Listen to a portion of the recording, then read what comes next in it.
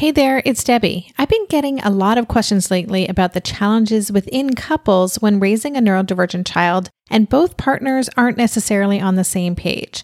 So while the show was on a short production hiatus, I've decided to re-release a 2-part conversation from the archives between my husband Derin and me about how we've navigated our partnership and our parenting journey together. Today is part 1. Tomorrow you can listen to part 2. I didn't get it. I didn't understand. I wanted him to be regulated. I wanted you to be happy. I wanted to be able to help. And that was the thing. That's the thing that I felt it was so hard for me, is I was completely powerless, or at least how I felt, to help either of you in this situation. I saw my family really not doing well, and I didn't know how. I just knew it wasn't working. Welcome to the Tilt Parenting Podcast, a podcast featuring interviews and conversations aimed at inspiring, informing, and supporting parents raising differently wired kids. I'm your host, Debbie Reber, and today is a very special episode with a very special guest. That's right, today I am bringing my husband, Derin, onto the show for a super honest, super vulnerable conversation between the two of us about our journey as a couple navigating parenting a differently wired child. I've been wanting to do this episode for quite a while, and in fact, I get a lot of requests for an episode covering this very topic, so we are finally doing it. And I will say that Derin was a little nervous to sit in the hot seat, but I'm really happy with how the episode turned out, because I know that figuring out how to be a partner while raising an atypical kid can be incredibly challenging, because both people are going through their own individual process, but at the same time, it's so important for the child and for the survival of the family that the partners find a way to work with each other instead of against each other, which can so often be the default mode when we're stressed or tired or overwhelmed. I did want to mention here that if after listening to this episode you have further questions or topics you'd like Derin and I to tackle together regarding our co-parenting journey, please leave a comment on the show notes page, which you'll find at tiltparenting.com/session56. I'm pretty sure I'll be able to convince Derin to come back on again. And I'd love to keep this conversation going and also just make sure that we're sharing the kinds of insights that might be truly helpful to you and your family. And before I get to the episode, a quick invitation to take part in our free virtual Differently Wired 7-day challenge on Tilt Parenting if you haven't already done so. More than 400 people have already participated in the challenge, and I have gotten great feedback that it's helped people become more intentional and purposeful in their day-to-day actions and thoughts in relation to their child, and that as a result, the dynamic there has positively shifted, which is fantastic because that's exactly why I created it. Again, it's totally free and it's ongoing, so if you want to give it a try, you can sign up at tiltparenting.com/7day. Thanks so much, and now without further ado, here's my conversation with Derin.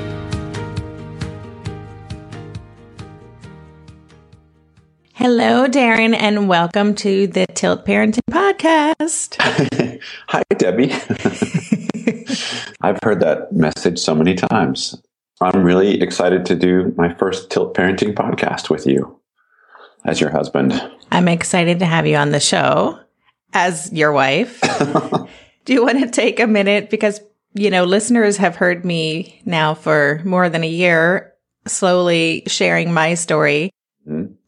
So they know who I am, and you come up from time to time in podcasts, but do you want to just take a minute to just so people know who you are? Tell us a little bit about yourself. They probably don't think I'm real, like a real person. I'm a real person. Yes, my name is Derin Basden. I am Debbie's husband of 18 wonderful years. I guess I could say what I do. I am a program manager, and I work in technology mostly. I manage large-scale projects for big companies. Yeah, fun stuff. I make sure things get delivered on time. That's not a very good description. And do you have any children? Yeah, I got this kid. His name is Asher. Oh, okay. He's my son, and I love him. Well, I thought we would talk about Asher today. Okay. Awesome. Well, as I said, a lot of listeners know kind of our story with Asher from my perspective and what it felt like for me as we were discovering just how different he was and kind of during those really challenging years, what they were like from my perspective. And I say that as if the challenges are over. They're not, but we're in such a different place than we used to be when we were in kind of what I think are the kind of hardest years. And from what I've observed from friends and members of the community, that ages like 5 to 9 is, I think, kind of really the thick of it. But I think it would be helpful for listeners to hear from you because you experienced that differently. Yes. You were working out of the home, so you weren't around as much during the day stuff and the schlepping back and forth to therapy and all that stuff. But also you experienced it different because you have a different relationship with Asher. So I do. Would you just talk a little bit about what that was like for you kind of during those years when we really were like, oh my gosh, this is not going to look the way we thought it was going to look? Well, I have to say, I think what Asher has given to me over the years is patience. And I don't think, I don't think of myself as a patient person. In fact, I think before we were married, I was not a patient person. And Asher has tested my patience in those years to levels I had never known possible. And I mean, and you love him to death. So when he does something that tests you, it goes right to your heart. I had a very immediate reaction to what he was doing or what he was saying, and I just couldn't figure it out. I couldn't figure out how to respond. And then it kept escalating, and then I would get very frustrated. I didn't help the situation at all. So there were times when he would really push my buttons, and I didn't know how to respond. I didn't know how to deal with it. And often what I would do is either I would say something that I would regret, or do something like I regret, like take a toy away from him as punishment, right? Mm-hmm. Or I would walk out of the room and say, like, you deal with him. It was not the best parenting. When I was I just couldn't figure out how to handle it. And that's not to say we didn't have a good relationship. And that's, I'm going right to the bad time. But we had plenty of good times too. And we could be very silly together for long periods of time. Well, it seemed to me something you said, I didn't know what to do, or I didn't know how to help him. Yeah. When you said that, I remembered that that's something you used to say a lot to me. I'm trying to help him. I don't understand why he doesn't realize I know what he needs to do in this situation because I was this way when I was his age or whatever it was. And that seemed to be for you a real challenge because your intentions were so good and he just wasn't responding the way you thought that he should. That's exactly right. So in my mind, I have all this wisdom that I want to share with Asher, all these situations and how to handle them and how to work with people. And I have some similar challenges as Asher did when I was a kid. Like I had trouble relating to people when I was younger. I also saw the world differently than most people around me. So I had to figure out how to interact with people. So I wanted to share, what I've learned, how I became more social, I guess, when I was younger. But, he wasn't really interested in anything I had to say. He wanted to have fun and play, and I wanted to help him. And that was the helping was a series of corrections or advice that he really didn't care about. And I couldn't understand. I'm giving him gold, and he's just not interested. Don't you understand what I'm trying to share with you? This is good stuff. Yeah. Yes, I remember those days. What was it like for you? I'm just curious. We talk a lot on the show about parenting the child you didn't expect when you were expecting. Yeah. What was that like for you? I mean, no one knows what they're going to get. Like, there's no way that any parent can have a full understanding of what it's going to feel like to be a parent and to get to know this person that you are now in charge of raising. But was there a disconnect for you in terms of what you thought it was going to be like and then what it ended up being like? Yeah, absolutely. It's a funny thing because when you were pregnant, I had a moment where I just said, whatever he is, just let him be smart and funny. Two most important qualities. Two most important qualities. And we got them in spades. I mean, in spades. And my wish came true. But at the same time, I had no idea. So what was going on? I mean, when he started reading when he was 3 without any help from us, that was weird. And I was proud and simultaneously in awe and shock of what our child was going to be like. And then later, when we realized there were some other things going on, and we took him to therapist, and we finally got the diagnosis, I was in complete denial of what was going on, and I knew you were open to it. You're like, you knew something was happening, and you were more open to it than I was, and I was very reticent about talking about it with anybody. Even you, I think I had trouble talking about it with. And I just said, this can't be. This is, he can't have a problem.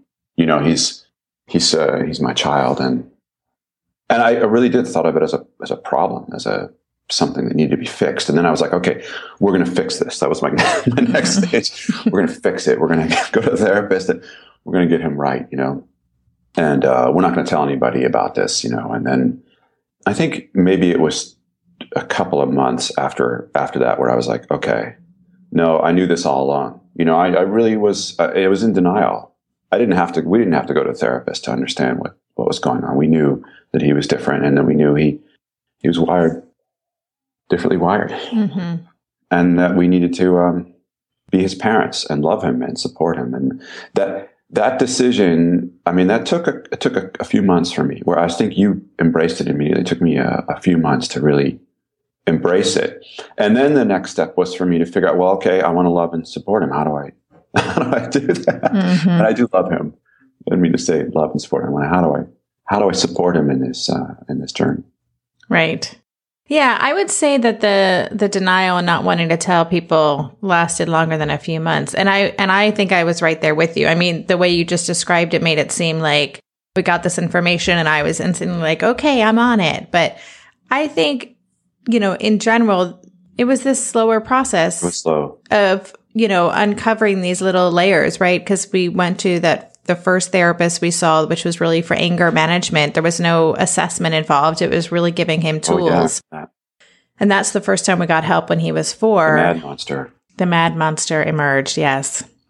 That was Asher's avatar. For those of you listening who haven't heard me talk about it before, that was his avatar for his angry side. So it wasn't Asher, it was the mad monster who was wreaking havoc in our lives. And then after that, it was getting the information about having some sensory processing issues, which was probably like 6 months later. And then it wasn't for another year. So, I mean, it wasn't. Yeah, it took us a while to get all of them. And there was a lot of, I just remember you and I having a lot of late night conversations about, well, this doesn't seem right. This doesn't sit with me. This makes sense to me. But we were always kind of trying to analyze the information we were getting mm-hmm. to decide whether or not we thought it was valid or not. Yeah, we were always trying to figure out what the official diagnosis was. Were we following the rules to the letter?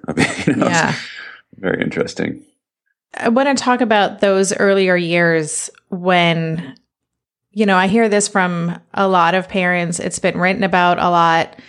And it was our experience that, there's usually one parent that is more hands-on, that's doing more of the groundwork, so to speak. So in our relationship, I was the one who took Asher to therapy probably 95% of the time. Mm-hmm. I was the one who interacted with teachers and fielded the notes and the phone calls and the after-school meetings and all of that kind of stuff.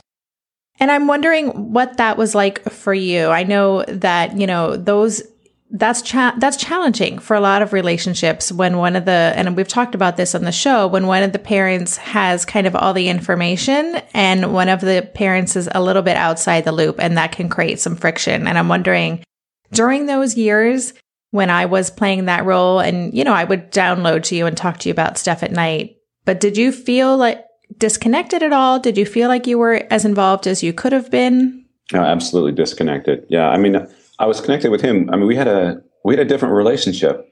Not you and me, but me and Asher and you and Asher. So, when he got home, we'd hang out and we'd do things together, but it was not didn't have the same context. So when I'd get downloads from you and I'd hear what happened, like a teacher would do something or say something, and I get really angry, and you say, "Oh, she's been doing that for months." I'd say, "Oh, well, I'm still angry." I felt I didn't know what was going on. Like we had, how many schools were we at? It was at 4 schools. Well, 3 in elementary school and 2 preschools. Yeah. Okay. 3 preschools. Yeah. Yeah. So I did feel disconnected. At first I was like, well, I'll get downloads from you. We'll talk about it at night. And that didn't always work. We talked sometimes. We didn't always have a chance to connect, or it was a really bad, stressful day, and we mostly just spent time commiserating or something along those lines. And so I didn't always know what was happening. At first I was like, okay, that's cool. Debbie's more in touch with him, and I've got my important job. I got to make sure we have money. So she can handle that, and I'll get the downloads. And when there's something important, she's really going to pull me aside, and we'll talk about it. And that was kind of how I felt. But at the same time, I'm like, but I'm not being a very good dad. I should be there. I should be in those meetings. I should be helping her. This is a lot of burden for one person to handle. And then I also felt like I'm angry. You're keeping me out of the loop, and all these things are going on because it was a roller coaster, a roller coaster of emotions about what he was going through and what we were going through. And so in the end, I don't know. I look back and I wish I had been more present in those meetings. There were so many of them, but I wish I'd been more present, had attended more of those things. And I did help out at whatever that last therapy place we went to was. I've forgotten, but I did take him quite a few times there. But I regret not being more involved in those discussions. I'm just curious to know more about your emotional state. And I'm assuming it was kind of the same as mine, but tell me differently if I'm wrong. But I was very, when we were really in the throes of it and feeling like it was this constant bombardment of, there's a problem here, this isn't going to work, we need to figure this out, therapy, just on. And then just dealing with what we were dealing with at home, which was living with a child who was really dysregulated most of the time. Yeah. And very anxious, and, obviously, because he was basically in a battlefield himself every day to just be himself. Yes. And he was constantly being told that he's not okay. So it was not a good scene. Mm-mm. And I was feeling personally very overwhelmed and starting to feel hopeless and not knowing, feeling like all of our choices, we're almost out of choices. And what are we going to do here? You're just ready to throw my hands up in the air. Like, I just don't know what to do anymore. So just that deep, deep sense of overwhelm. I remember those days. You had a couple of bad days in there. A couple of bad days. Yeah. I'm going to leave. And I'm not coming back. See ya. Hopeless is the right word. It was really harrowing. I didn't get it. I didn't understand. I wanted him to be regulated. I wanted you to be happy. I wanted to be able to help. And that was a thing. That's the thing that I felt it was so hard for me, is I was completely powerless, or at least how I felt, to help either of you in this situation. I saw my family really not doing well. And I didn't know how. I just knew it wasn't working. Hopeless is the right word. And I try to talk to friends or neighbors, and nobody really got it. You just felt hopeless and alone, which is really an awful feeling. Mm-hmm. Yeah. I mean, I love you and Asher so much, and to be in that situation, I don't want to go back there. No. No, it's a hard place to be. It is not a good place to be. And I know that that's where so many of our listeners are. And I mean, that's why I wanted to create Tilt, because, yeah, it's a hard place to be. Before we continue on, I would just say that it doesn't stay. You don't stay in that place. So if people are listening and they're like, yes, that's where I'm at. Oh my God. Like, just know that it does get better. Oh my gosh, yes. It gets better. But those are hard years, and it seems to last forever when you're in it. Talking about meetings and things, I did want to say that when we pulled Asher out of his private school that he was in halfway through first grade, that was, I would say personally that was one of the most difficult things we have gone through as a family that time. It was incredibly painful. And that was a situation where I was very much I was doing all the school drop-offs and pickups. I was like literally in daily engagement with heads of schools and teachers and point systems and charts and check-ins. It was exhausting. And I could see that things all of a sudden were going in a really bad direction. And I remember coming to you and saying, I need you to take over. Like, I am way too emotional about this. I am so angry, and I can't be rational. People who know me know that that I'm super calm and zen, and then once I go to the other side, forget about it. So so I just remember, because at the time you were not super engaged with what was going on. You were very involved with what was happening at work and things like that. And I just remember saying, look, you've got to take this over. And you were like, well, I have to work. I'm like, okay, you're taking the day off of work because we need to have a meeting with the head of school. So you're like, okay. And you did. And I felt like we went in there kind of like a 2-person A team. And I just sat back and I let you do all the talking. And it was for me personally, such a relief because I just felt like now he's going to know what's going on.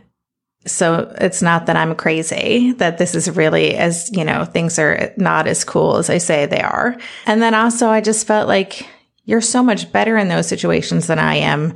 And I was so just relieved to have a competent, articulate, calm, rational person steering the ship. Yeah, that was an interesting conversation. I actually was quite nervous going into the meeting because these are people who care for your child, right?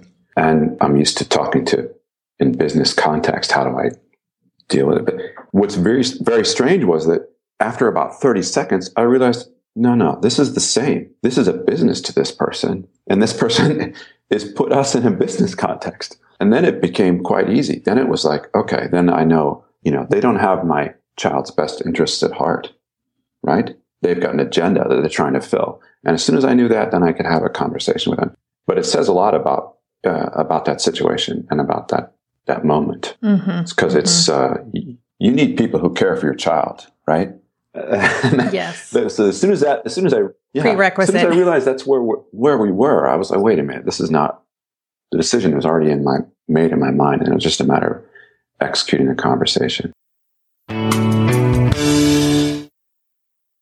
This year, I've been working on becoming more attuned to my body, and so I'm starting to really recognize how periodic spikes in anxiety or disruptions to my routines can seriously throw my whole system off. And as I've been traveling a ton this past month, which is both disruptive and somewhat stressful, I'm especially glad that I have the extra support of Synbiotic Plus, a 3-in-1 supplement from Ritual with clinically studied prebiotics, probiotics, and a postbiotic to support a balanced gut microbiome.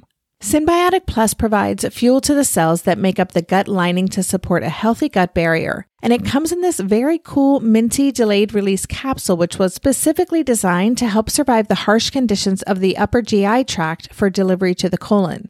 The bonus is that the capsules don't need to be refrigerated, so I can easily bring them with me in my carry-on. On a personal level, I love that Ritual is committed to sustainability. They're a female-founded B Corp, meaning they are holding themselves accountable long-term to not only think about their company's financial health, but also the health of people and our planet.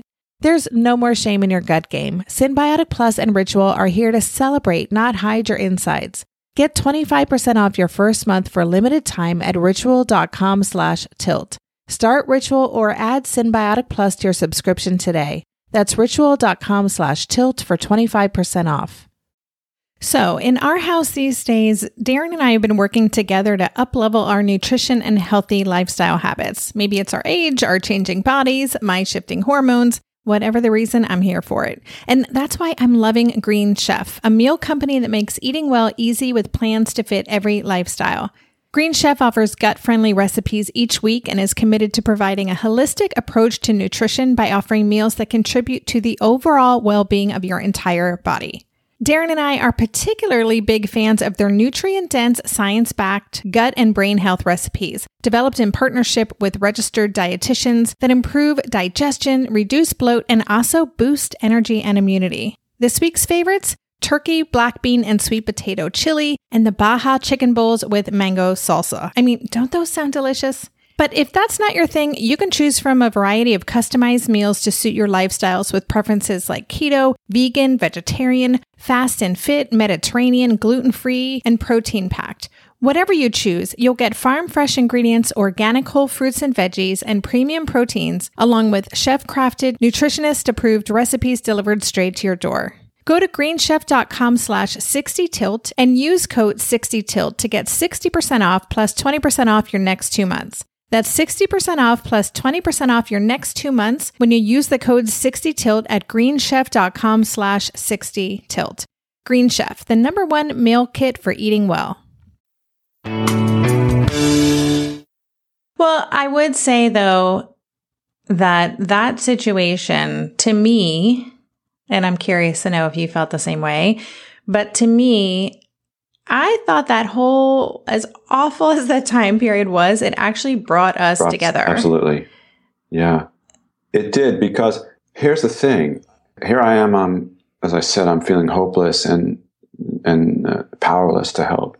And you came to me and you appealed to me. You need help. And I was able to. I said, okay, I can do this. I can help. I can be helpful.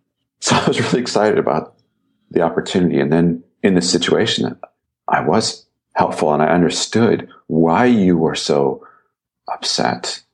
And I was right there with you. And that moment was like, okay, these people don't get it. These people don't get who my son is, and they don't understand how special he is, and they don't care. And that is not okay. And I know you talk about Mama Bear, but first time I became Papa Bear, and I really felt like that's where I was supposed to be all along. And I got it crystallized for me in that moment. And that's when we started taking the journey together, was right there. I think you're right on the money. Yeah, well, let's talk a little bit about our journey together. Okay. So I know that it's not going to be news to anyone listening that having a differently wired child can put a big strain on a relationship. And for me, as I said, I think my struggles have been primarily around me feeling like I was shouldering more of like the daily hard stuff. And I'm also, as I've said before in this podcast, and as you know very well, Derin, I am a bit of a control freak. Mm.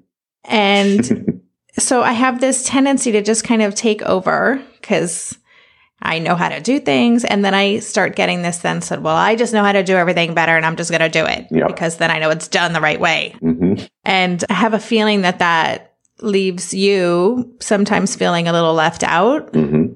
Is that true? It depends. If we're talking about folding the towels, I am okay. You are a professional towel. I've never seen anybody fold a towel like. No, but when we're talking about other things, sometimes I feel left out, and sometimes I really want to participate. But I've learned to let you know that I want to learn. I want to get better, and I need practice. I have a weird learning style. For me, it takes me a long time to learn something, but then it's very slow. And then all of a sudden it becomes very quick. So it takes me longer to learn how to do whatever, folding towels. We're still working on folding. But when we started trying to work with Asher, and how you had all these, we read books, and you would come up with these things that you wanted to try. And there was a new thing like every couple of months, and you would have me read the book, or it would take me a while to read the book, and I would read it, and then I'd try it, and it just didn't do it very well. I didn't get it. And you'd be trying it, and you'd tell me how you tried it and how this worked and how this is going to change everything. And then I just couldn't get it. I didn't see how anybody could read a book and then put it into practice the next day, which is what you did. And you did it really well. And I would read the book and I go, what the? No, that doesn't make any sense. Positive discipline would be a good example of that. And I couldn't get over it. I couldn't figure out how to put in practice some of these principles that you were trying to share with me. And then you would go, okay, I'll just, let me handle it. I'd be talking to Asher, and there'd be a situation, perfect opportunity to try out one of these new techniques. And then I would just blow it. I'd say something like, Asher, you're really annoying me, or something like that.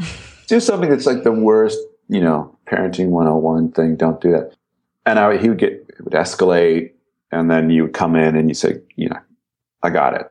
Why don't you go take a break, And I would be like, oh crap, that was the moment where I was supposed to use the technique.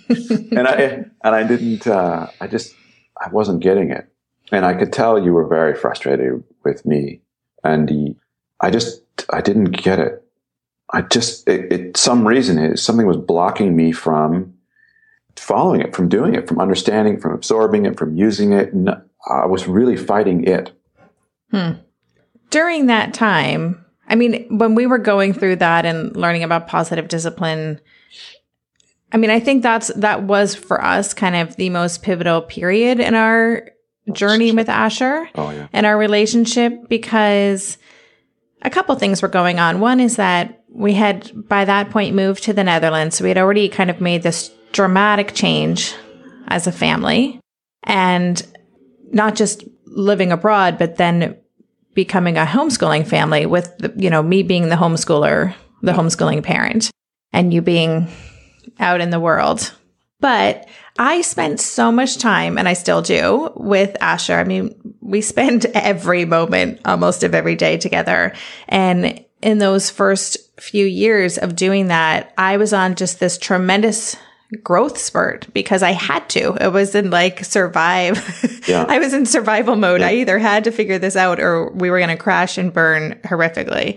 And so I was having to read things and implement right away. I was talking with parent coaches. I was, just constantly trying to get things back on track. And I started seeing these tremendous results with Asher. Mm-hmm. And I would notice how one little tweak would, oh my God, that just shifted everything. This is a superpower. And so I would want to share that with you. And then I would share it and you didn't either get it right away or you didn't seem to. Very interested.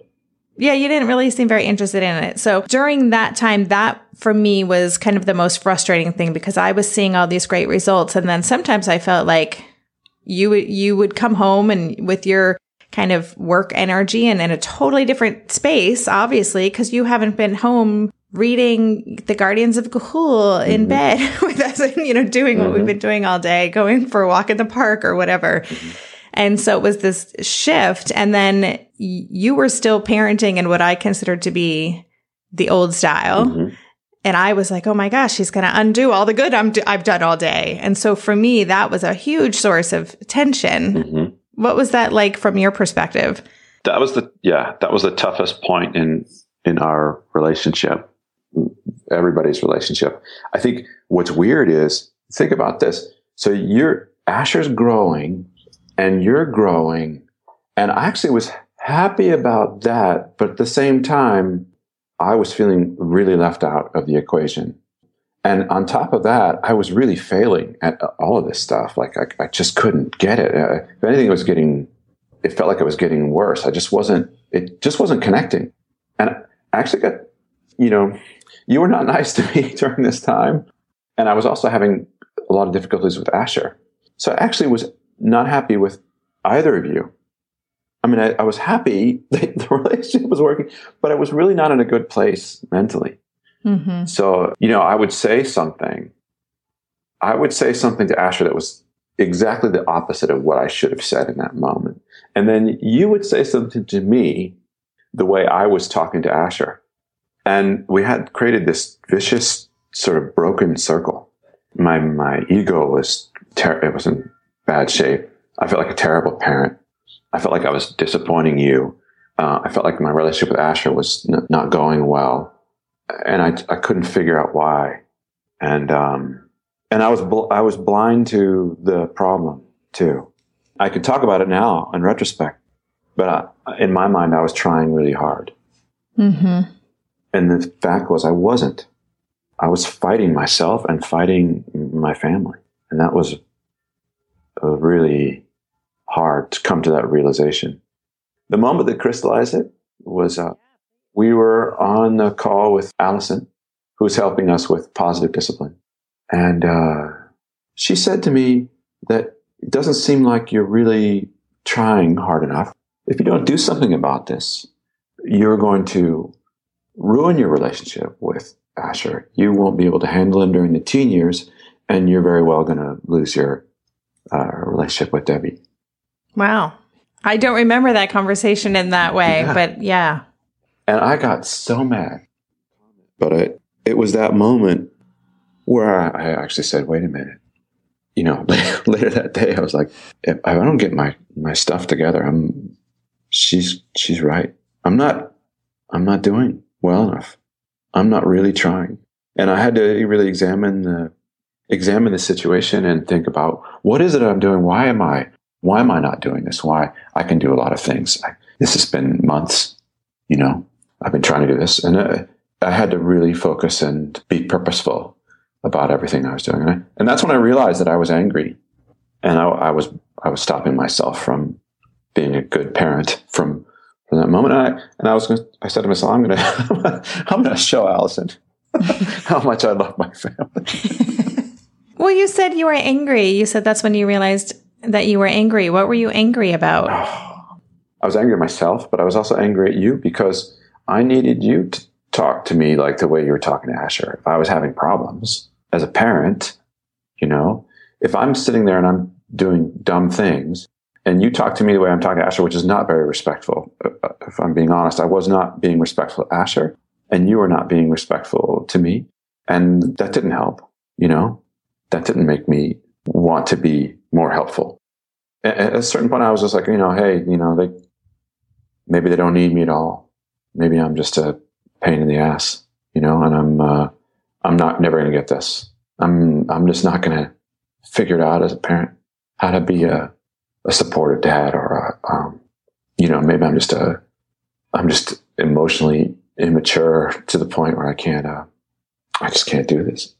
So I was, really down on myself and really mad at you and mad at Asher, because if Asher had been, had just not had any of these things, then I could have a normal life or something, some crazy thought.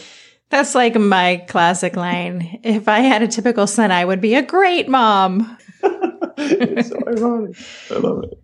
Well, and just to go back with what you were saying in terms of your anger and the way you were speaking to Asher and the way I was speaking to you, I know that for me at the time, I was very much feeling like I already have to I'm already having to figure out how to communicate with Asher. And it takes all of my effort to be a conscious, positive, disciplined parent with this person. I don't have the energy to make sure that you're okay too. You have to be responsible for yourself. So that was my thinking at the time. And I'm not saying that was right, but I know that was the way I was like, I have to take care of myself emotionally. I don't have time to take care of Derin emotionally while I'm also trying to get Asher back on track. Yeah. However, part of my work as we kind of started getting back on track and really working better as a couple and as a family was that I realized how much I was not giving you an opportunity to kind of step up. So I know that the way that I was taking over was sending the message that you can't do this. Yeah. And so that's not very helpful. I know that doesn't feel good when you're being told that you're doing it wrong all the time. And so a lot of my work has been figuring out either how to step back and not intervene and let you kind of deal with situations on your own. And so you have to kind of dig in and go there and tap into all those skills. And then also just noticing and trying to be more aware of how I talk to you about things that I find frustrating. Yeah. No, we've definitely gotten a lot better at both of those things. But as you saw, I needed a lot more practice than you did. You gave me a lot more opportunities to practice. And I really appreciated it. It actually felt great to finally get it. Like when I started finally getting some of the interaction, and don't get me wrong, I still get many of them wrong. But when I finally got some of them working, and my relationship with Asher improved and my relationship with you improved, it was such a big difference. I felt like I was part of the family. Again, it sounds really weird, but it's true. Yeah, I'm grateful for that. And you've changed your tone when we're talking about things, about anything to do with Asher, and something I could have done better.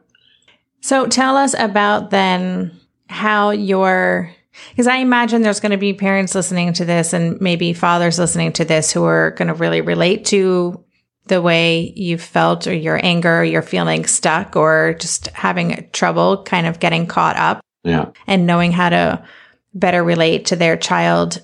What did that kind of transition look like for you once you started? Like how has your relationship with Asher changed since we went through that time?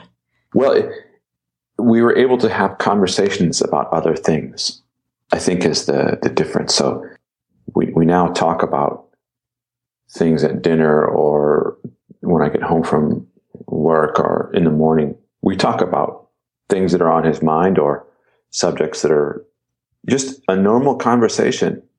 Whereas before it was more like it could have been a series of corrections, or leftover frustrations, or we didn't talk about those things. Now it seems like it's a lot easier to talk about anything, which is fantastic. I mean, nothing makes me happier than just having a normal family type moment at dinner where we're having a conversation about current events. That I didn't think that was possible 5 years ago. I didn't think that was possible. And now it feels like this is the way it should be. The relationship is now more one of mutual respect, which is totally different than the way it was before. I think he could feel I was judging him and he was judging himself. And now it's different. Now I am helping him, but I'm not helping him by telling him what to do. I'm helping him by just being there for him. So you said you're not correcting him as much. Like, what else maybe in your mindset, or, how have you changed how you've parented him? I think, well, first of all, he's amazing. So this is the thing that's like just embracing his unique amazingness as much as you can. So I try to listen to him more, much more. And when he's frustrated, I ask him why he's frustrated. I try to sympathize with him in new ways, and I can challenge him in creative ways now to think about things. I try to use sarcasm less as a mode of as a parenting tool. Yeah, that wasn't working too well. Sarcasm. No, but we do have a very sarcastic child now, which I guess we can both take credit for. Oh, smart and funny.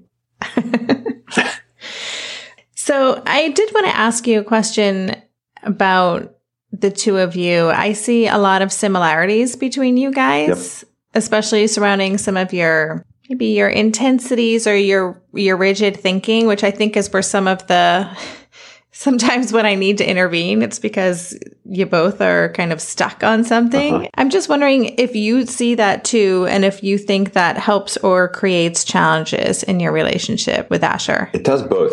So I mean, the funny thing is, the most rigid you will see us is when we're working on a game or a mod for Minecraft, and we're up against a design challenge. And then and it could be like, no, it needs to be, higher resolution versus a lower resolution for this particular moment of the experience for the player. Something that doesn't mean anything to anybody. We get very rigid.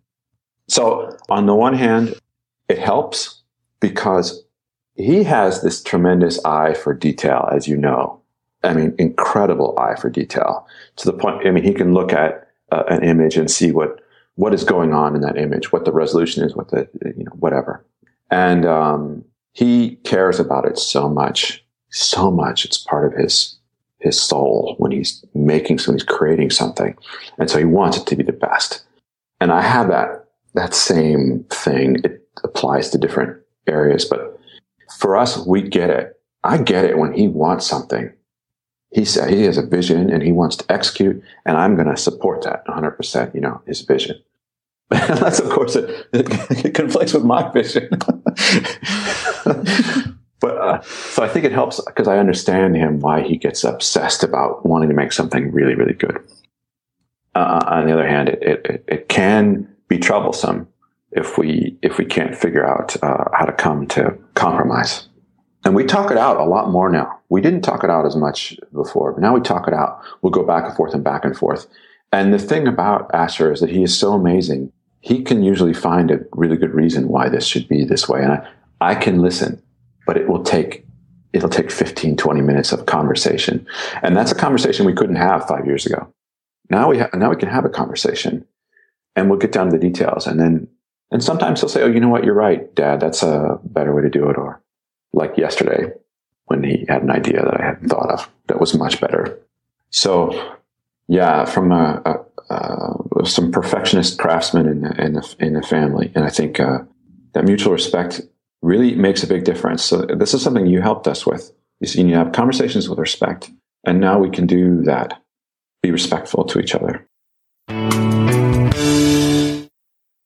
Hey there, it's Debbie. I love making this show and sharing conversations about how to support our awesome neurodivergent kids. I've seen how even one little insight from an interview can spark a big shift in daily life. But I know that raising complex kids can be messy and lonely. And just when we think we figured it out, something comes up that boots us right back to feeling overwhelmed and stuck. That's why I've poured everything into creating a way for parents like us navigating complex parenting journeys to join together and chart a path that feels positive, hopeful, and doable. It's the brand new Differently Wired Club experience. In the club, you'll get personal support from me and other seasoned parent coaches, 6 live calls every month where you can connect and get your personal questions answered, the opportunity to learn directly from authors and experts like I have on this show, monthly themes for getting specific and tactical, an exclusive private podcast feed, and the best, most generous community of parents. Seriously, these folks show up for themselves and each other, and that right there is really everything, because it's a daily reminder that we're not alone. Our kids aren't broken, and we have totally got this. The recently rebooted Differently Wired Club is on a brand new platform with its very own iOS and Android app. It is such a great space. However you learn, whatever your style, no matter the ages, genders, and neurodivergent profile of your children, the Differently Wired Club can help you cultivate the positive shifts you're hoping for. Join us today by going to tiltparenting.com/club. That's tiltparenting.com/club. I hope to see you on the inside. When it comes to raising kids, there's so much to consider. Things like, what do we feed them? When do we feed them? How do they sleep? What does it look like to raise kind kids? How does their nervous system work? How do I keep myself calm? What are my triggers? There's so much that comes into play, and we are distilling all of that information for you at Voices of Your Village podcast, where we bring experts in the field of early childhood and education and psychology and across the board so that you don't have to comb the internet for information. then you get to show up and hang out and have shame-free, judgment-free conversations and insights into what it looks like to raise kind, empathetic, emotionally intelligent humans. I'm Alyssa Blask Campbell. I have a master's degree in early childhood education. I'm a mom of 2, and I am walking this journey right alongside you doing this work. Come hang out with me at Voices of Your Village, and we can dive into real conversations with actionable tips. Do you have any kind of go-to strategies with Asher? Like if you're having a moment or a conflict? I mean, I have my strategies that I use. I'm just wondering, what are your kind of go-to things if you're having I got 2 strategies I use. This is a thing, like we both get rusty, right? And he's doing really well like he is now. It's hard sometimes if he goes to a dark place. But there are 2 that I got in my bag that I pull out. One is if he's in a really bad place. And this is a thing, like he could have said the meanest things, done the worst things, broken something, whatever. And he's really frustrated. And this is the one I learned from you, which is it's not about you. It's not about you personally.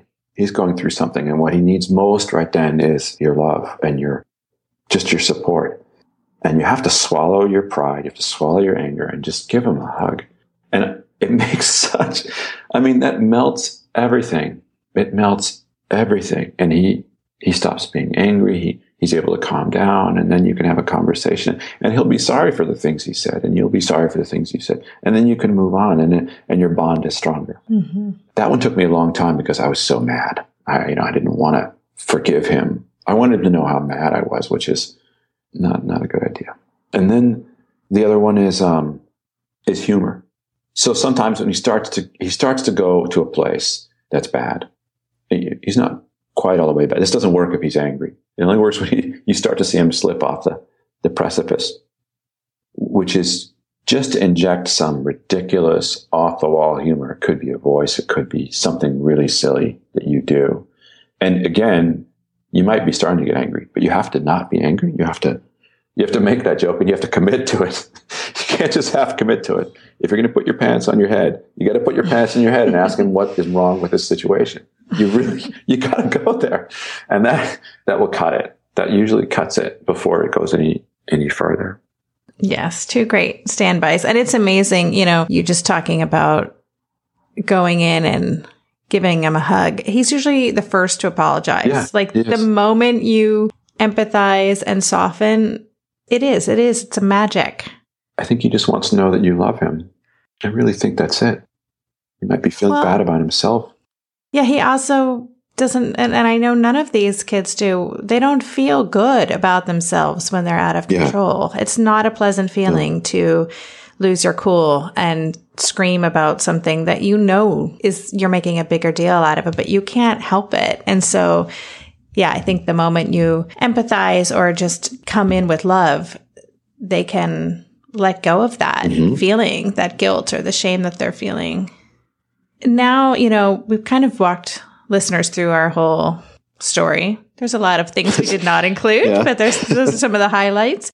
And of course, not everything's happily ever after and peachy keen and perfect all the time. So there you go. No, I'd say this is still very much a work in progress. And, I acknowledge, just the changes that you have made over the last few years have been just tremendous in terms of you being more engaged. And also you really have such a willingness now to try things. And even when I have to have the tough conversations about a moment or a suggestion, the next time this happens, here's another way to do it. You used to get really defensive about that. And now you're usually like, oh, okay, yeah, I see that. Okay, thanks. I mean, I know it's not easy to hear sometimes. And sometimes you call me on my stuff too. This is a 2-way street. But I'm wondering, just before we go, any thoughts for parents who are listening to this who are kind of not where they want to be in terms of how they're connecting with their partner in relation to the way they parent their child? Do you have any advice or thoughts to share?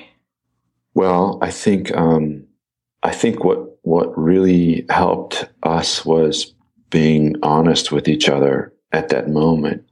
And really, we had to get to that point where we were just just talking about these things in an open way and what we needed.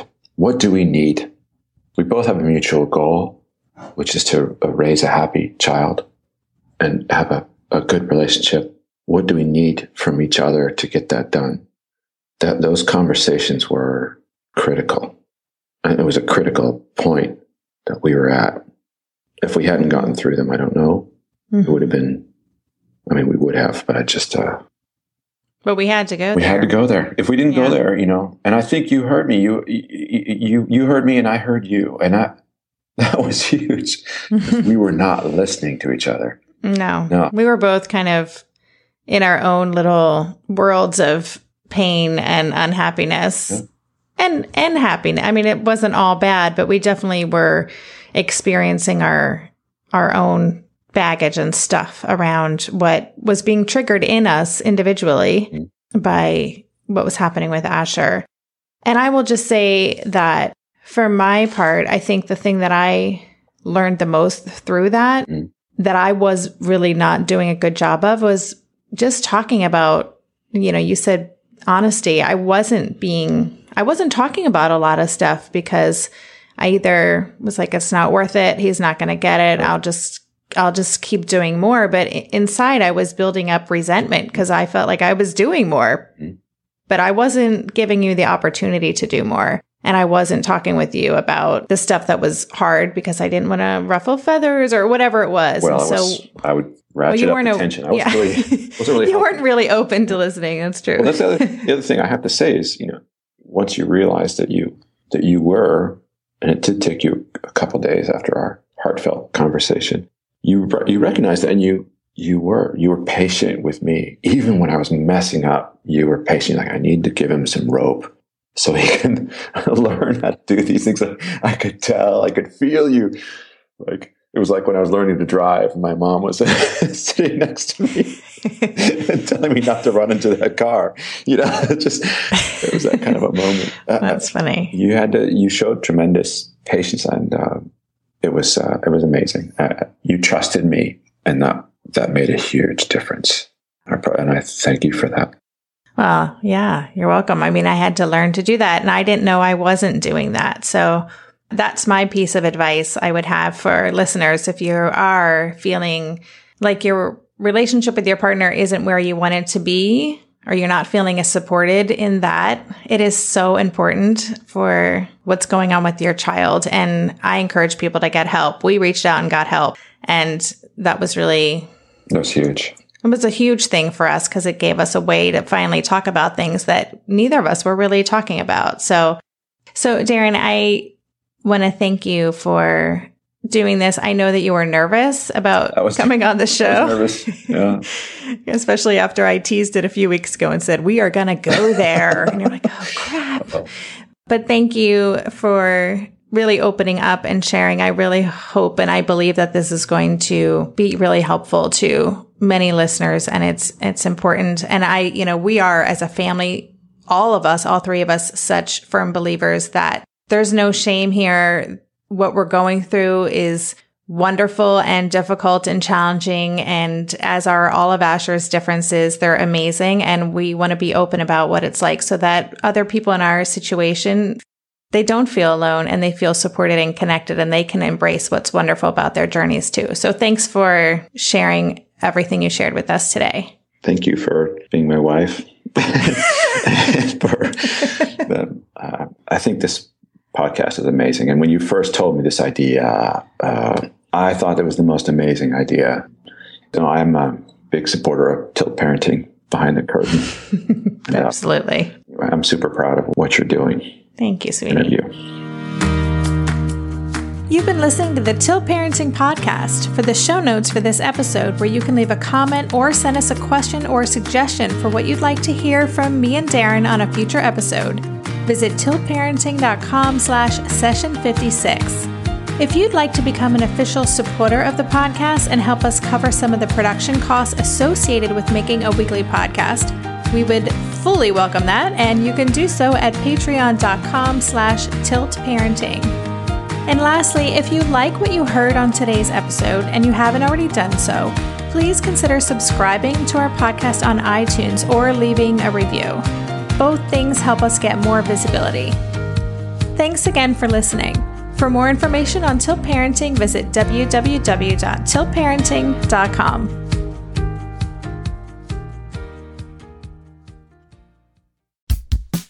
Oh, hey, everybody. It's us, Blair and Molly, your old pals from Toddler Purgatory.